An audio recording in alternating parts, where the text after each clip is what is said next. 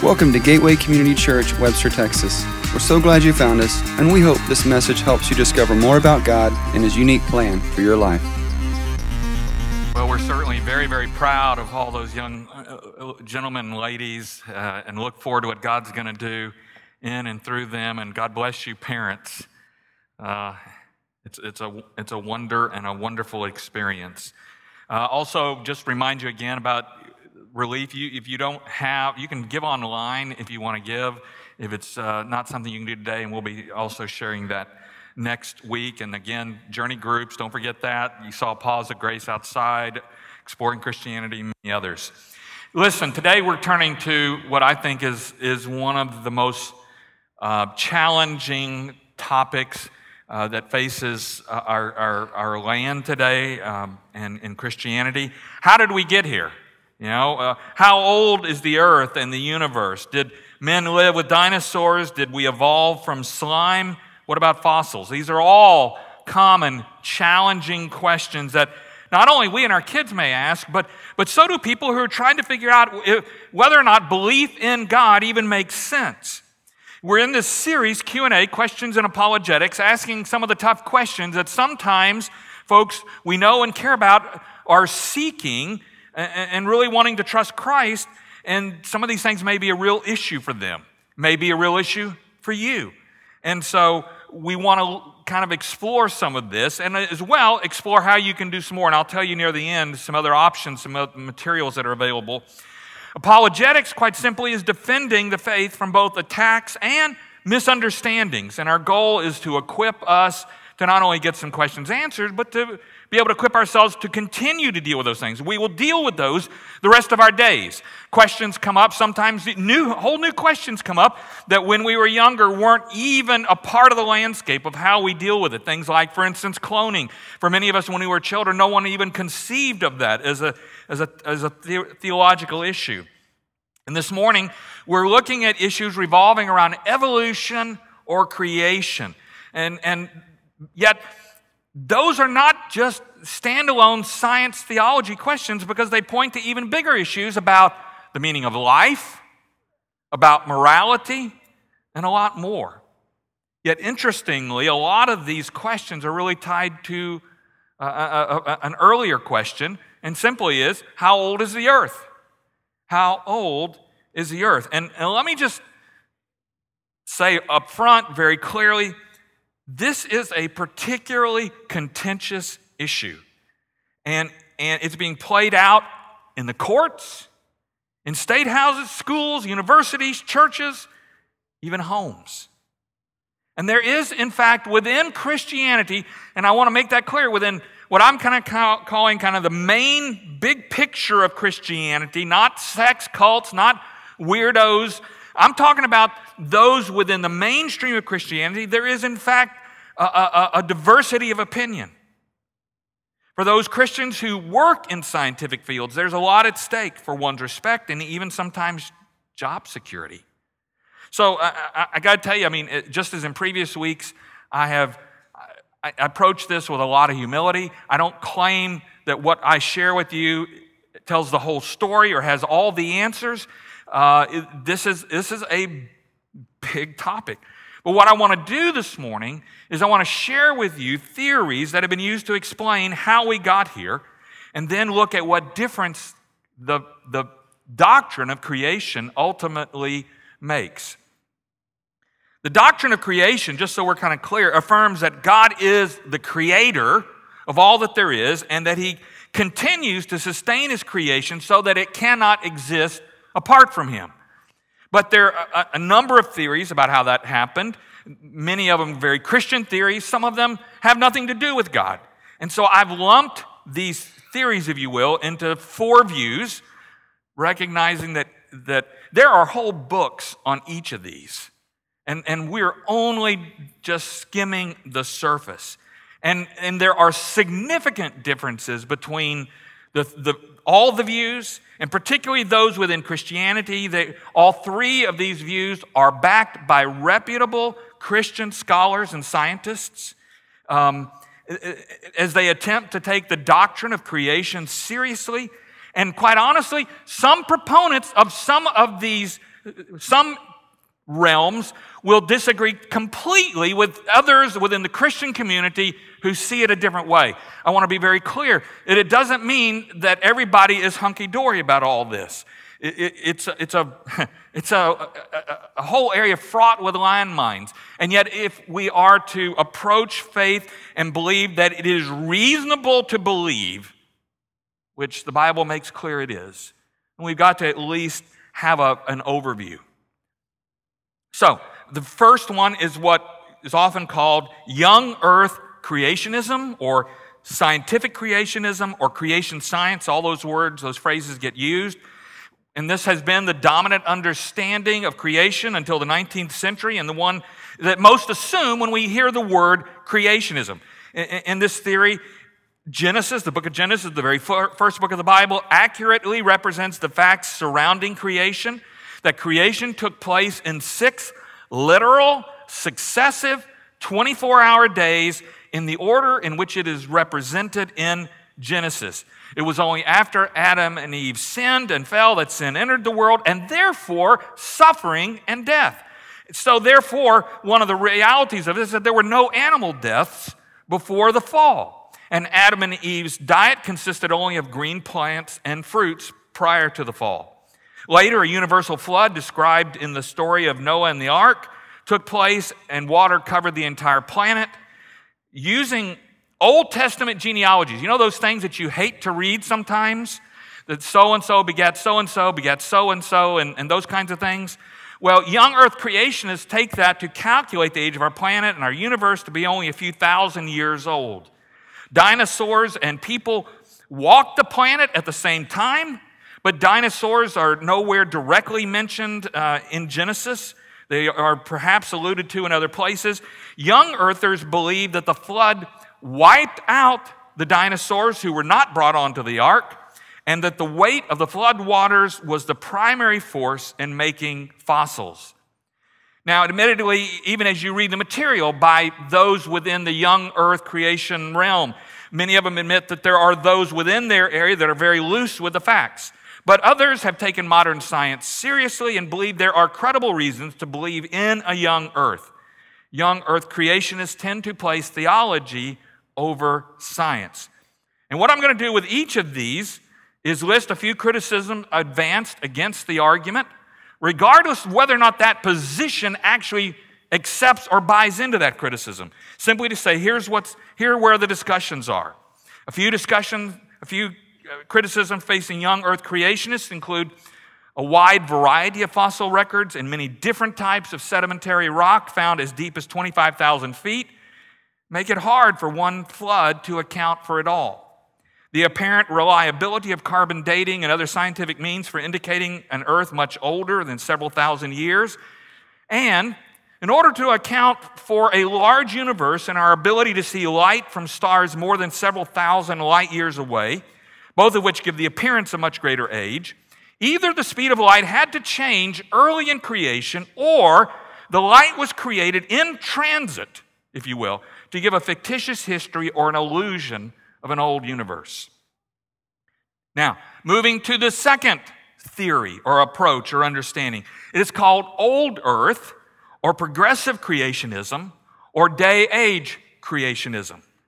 Old earth creationism believes Genesis accurately depicts how things came into being, but envisions a very old earth of billions of years and an even older universe. It maintains that God progressively intervened to create the large-scale differences that we see between various plants and animals, including us, human beings. It accepts, in fact, all of these accept to some degree adaptation within a species. In other words, you start with one kind of dog, and through breeding over even a matter of generations, you can create a different breed of dog or a different kind of dog. But what it does not accept is that, for instance, you go from fish directly to dog. Old earth creationists argue that while God can create everything in a few days or through purely natural processes over a long period of time, they say the biblical and scientific evidence seems to suggest God used some combination of supernatural intervention and providential guidance to construct the universe. The Bible doesn't explicitly tell us Earth's age, but old Earth creationists point to biblical hints that they believe suggest an Earth much older than several thousand years. Psalm 90, verse 4, to you, God, 1,000 years is like the passing of a day or like a few hours in the night, is one scripture they look at. This form of creation, however, does not accept 6 sequential, literal, 24-hour days. Scholars don't agree on exactly how to interpret the word translated as day in Genesis chapter 1. Old Earth creationists have suggested at least 3 different ways to do that. In one approach, the days are not literally 24-hour days, but actually represent much longer periods of time, epochs of time. Others believe in literal days, but they are days then separated by long periods of time. Still, others believe the days are a literary device rather than an actual chronological sequence. I know this is a lot of stuff, but it's important for you to get a picture of this. Old Earth creationists argue that God has intervened throughout history to bring into existence life and particularly people, and that Adam and Eve were real people who experienced a real fall. Old Earth creationists say that their approach is faithful both to Scripture and science, and because all truth is God's truth, they believe Scripture and science should be in harmony. Of course, there are criticisms against criticisms of Old Earth creationism. Young Earth creationists argue that Old Earth creationists do not take the biblical record seriously enough and give too much credence to science. Some suggest that if God created everything, why then did God have to intervene at various times in history? And it faces the requirement that pain, suffering, and death had to be a necessary part of God's creation prior to Adam and Eve's sin, at least for animals. So that's 1, 2, third one. Theistic evolution or evolving creation. Now let me tell you, I'm going to be talking about evolution specifically in just a minute. The theistic evolution position argues that life evolved pretty much the way evolution suggested it did, but God chose to use evolution as his method of creating. Scholars such as Dr. Howard J. Van Til use a phrase, the fully gifted creation, to describe how they believe this occurred, that God gifted the creation with everything it needed to evolve and to become what he desires it to be. Proponents here argue that science should be allowed to do what it does best, theology should be allowed to do what it does best. Now, theistic evolution differs from evolution in that it believes that God is directly involved, set all of creation in motion, equipped it with abilities it needed to develop the complex forms and abilities beyond what many believe is possible with evolution or even random chance. It seeks to eliminate either-or debates between creation and evolution, between theology and science. Theistic evolution argues against old earth creation, that for God to intervene at particular times in creation means he somehow didn't get it right the first time. Theistic evolution reads Genesis 1 as intentionally symbolic of God actually creating, but it does not hold that Genesis 1 tells how God created or that Adam and Eve were necessarily real people. This position places a heavier emphasis on science over theology. Now, here are some of the criticisms. That it does not take Scripture seriously enough and overemphasizes science, particularly evolution. That it does not allow for God to intervene in creation. It lacks empirical evidence that creation is, in fact, fully gifted. And they would argue it borders on deism, in which God created the universe, then steps back from it and lets it operate on its own like a wind-up clock, versus a God who continues to sustain his creation like an electric clock. 3 different approaches that within Christianity as a whole, there are people who have strong beliefs in all 3 of those areas.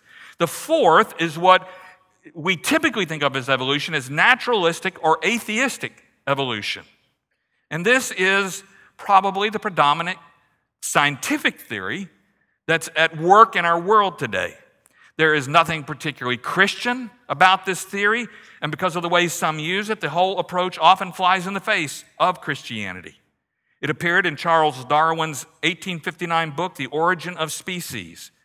He proposed that all life forms originated from a few, maybe even one common ancestor through random mutation, adaptation, and survival of the fittest. That the first microorganism reproduced and its offspring would undergo numerous mutations over time. He asserted that these random mutations allowed organisms to adapt to changing environments so that the hardiest mutations survived. And given enough time, even billions of years and millions of mutations and adaptations, whole new and complex life forms would arise, go through that process, producing more variations and more families of life forms. It was his belief that this could account for all life, including us. While Darwin's intent was to strictly speak on the evolution of life, the term evolution has come sometimes to be used to explain the existence of everything. In other words, not just plant and animal life, but this world, even our universe. Some followers of Darwin believe that evolution offers an explanation of life and existence with no need for God anywhere in the process. In fact, British biologist, atheist Richard Dawkins said that Darwin made it possible to be an intellectually fulfilled atheist. But just as there are problems with the other three approaches to creation, there are significant problems with evolution, at least evolution without God, problems that some in the scientific community often seem to want to dismiss. First, lack of fossil evidence for the transitions between species of animals. If evolution is true, there ought to be transitions from one species to another. We know that, again, there's some degree of transition between some variations, such as breeds of dog. But what has not yet been found are adequate fossil remains of transitions from one species to another. Even Darwin conceded that the lack of these fossils is perhaps the most obvious and serious objection to his theory, though he was sure future discoveries would prove him right. But so far, they have not. What we do see is about, according to the long Earth calculations, about 570 million years ago, the sudden appearance of nearly all the animal phyla fully developed with no trace of evolutionary ancestors. Second problem with theistic evolution or atheistic evolution is the inability to explain the origin of life. Darwin and others presuppose that non-living chemicals, if given the right amount of time and circumstances, could develop themselves into living matter. And that view certainly has gained widespread acceptance. But does the preponderance of scientific data itself support that view? Scientists in the early 20th century, 100 years ago, theorized about the environment needed to create life, and they did experiments to create amino acids, the building blocks of life, and when they did, they'd assumed that proved it. The problem was that those early researchers chose conditions favorable for creating amino acids versus what it turns out were very different conditions that were on the face of the earth at the time they would have claimed they were created. In fact, the actual conditions on earth could not have yielded the same results. To create life requires the right amino acids linked together in the right order to make a protein molecule, and it takes maybe 200 protein molecules, each with the right function in the right place, and then the additional creation of DNA and RNA to get a typical living cell. Now, some of that, for me, maybe for you, goes like this, but here are some things that I can understand. Dr. Warren Bradley, a PhD from University of Texas, now at Baylor, said, if you took all the carbon in the universe and put it on the face of the earth, allowed it to chemically react at the most rapid rate possible, and left it for 1 billion years, the odds of creating just one functional protein molecule would be 1 chance in a 10 with 60 zeros after it. Now, not everybody here is, I know, into math, but I want to tell you, those are long odds. Biochemist Michael Behe of Ohio University put it another way. The probability of linking together just 100 amino acids to create one protein molecule by chance would be the same as a blindfolded man finding one marked grain of sand somewhere in the vastness of the Sahara Desert and doing it not just once, but 3 different times. One grain of sand out of all the sand in the Sahara Desert. Or Sir Frederick Hoyle put it this way: the likelihood of forming one protein molecule by chance is about as likely as a tornado whirling through a junkyard and accidentally assembling a fully functional Boeing 747. I can understand that. See, here's the thing to me that's important of this. Random chance, which is the foundation, if you will, of atheistic evolution, just doesn't seem reasonable. And every other purely evolutionary method suggested so far has failed to adequately explain the origin of life. Evolution's presupposition about the origin of life has all kinds of problems. A third problem is its inability to explain the complexity of life. Darwin himself admitted that if it could be demonstrated that any complex organ existed which could not possibly have been formed by numerous successive slight modifications, then my theory would absolutely break down. And yet it turns out that living cells are in fact more complicated, more complex than Darwin even imagined. Dr. Walter Bradley says each cell in the human body contains more information than in all, now some of you, trust me, you might have to go look this up, in all 30 volumes of the Encyclopedia Britannica. Some of us remember those books. They were about this thick, about this big, like this, and they had very tiny type. That was an encyclopedia. And so if you haven't ever held one, this is one of the more dense ones. It has more stuff in it than most. And he's saying that each cell in our body has more information in it than the entire, my guess is you could probably say all the information in Wikipedia. In fact, what this amazing complexity points to, many scientists are now admitting, is the evidence of intelligent design. For instance, let's say this morning you still receive a newspaper. You went out and you picked up your newspaper, and the fact that 26 letters of the English alphabet were combined in thousands of combinations among billions of possible combinations to create a recognizable pattern that you could read would lead you to conclude that this thing was designed. This newspaper did not show up this morning on my sidewalk by random chance. And the fact that I can read it is significant. William Paley suggested this idea in 1802 using the analogy of the watch and watchmaker. He said if a person found a watch lying on the ground, would we immediately assume that it had simply assembled itself out of random chance, or in fact, would we believe that there was somewhere, somehow, a designer behind its creation? And if designed, a designer, which means there can't be a strictly naturalistic approach to evolution that depends on random chance. Even those who have posited the Big Bang theory of the beginning, the origins of existence, have created problems for evolutionists because it implies something or someone created or caused a universe to spring from nothingness into existence. And science cannot account for an eternal system solely on its own. And so a lot of scientists, in fact, I was reading this week, there are scientists who've been trying to come up with all kinds of theories about how could existence begin before the Big Bang, and it still keeps coming back to that there still has to be a beginning. In the beginning, God created the heavens and the earth. The point of all this is to show that evolution, though it's often accepted widely for the explanation of life, has some huge problems. In fact, one person said, if evolution is true, how come mothers still have only 2 hands? And see, here's the thing, not the least among evolution's problems is a philosophy of science for which many automatically exclude the consideration of divine action at work.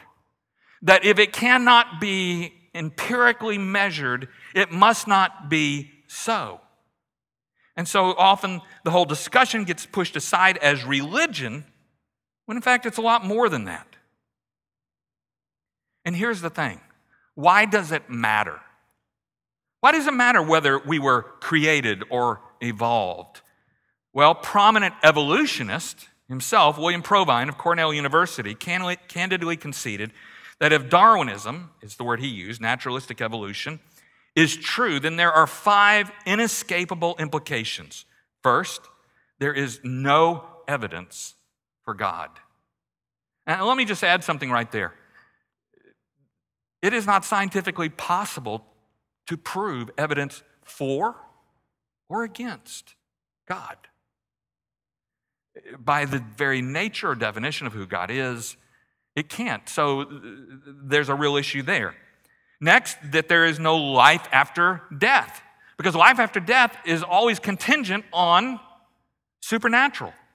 There's no absolute foundation for right and wrong. This is hugely important. What is it that gives us our foundation to know what is right, what is wrong? If you eliminate an objective standard, which we believe comes to us through God, that says that there are some things that are right and some things that are wrong, then you end up ultimately with building only consensus as to what is right or wrong, and therefore your truth may be your truth may be yours, and we don't have to agree on the same thing, and therefore it is possible to rationalize all kinds of aberrant behavior, actions, whatever the case may be, because ultimately there is no foundation for right or wrong. Atheism struggles with this, of finding a legitimate foundation for morality, which virtually all agree is important. And finally, people then then there's no ultimate meaning for life, because if you and I are randomly assembled molecules, then I'm just here. I don't have a purpose outside of reproducing, passing on my DNA. There's no bigger picture. There's no purpose in life. And finally, people don't really have free will. If we simply evolved by random chance, then all of life is chance.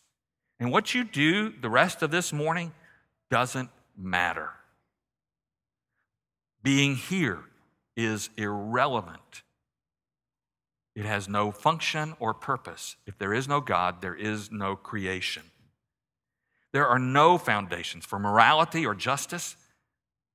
And so we're free, ultimately. And there are some who are in culture today trying to push the boundaries, free to do whatever we want because there is no inherent standard. Against that, let me just affirm, we believe that all of existence was created and that you and I are no accident. You're not a random collection of molecules that somehow at some point in history assembled itself in a pool of slime. You were designed by God. And in fact, you were individually and personally designed by God. We would argue clearly. And there are so many different ways that just in our physicality that becomes obvious. And also in our life and purpose that becomes even more clear. He has a plan for you. And this God is not an impersonal God or a distant God,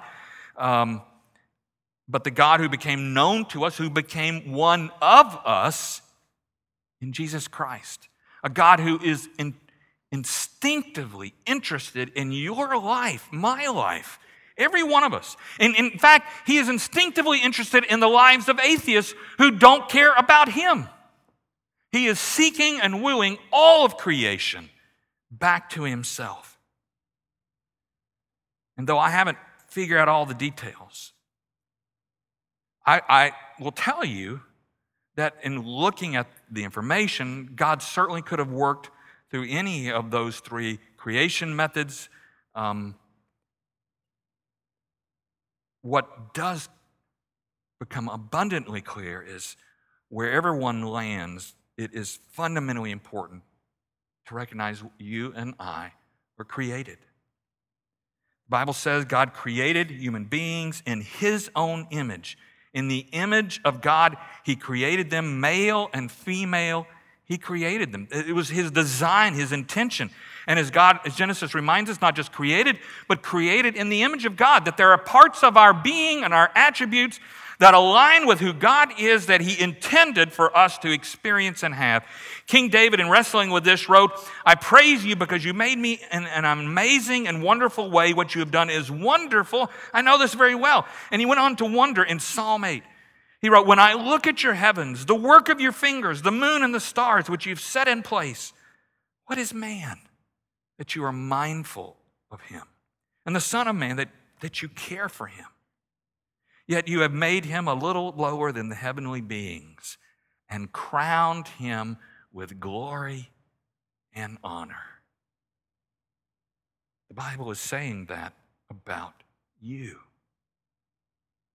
The doctrine of creation reminds us that you are a special creation of God's, incredibly, fearfully, wonderfully made, with meaning and purpose.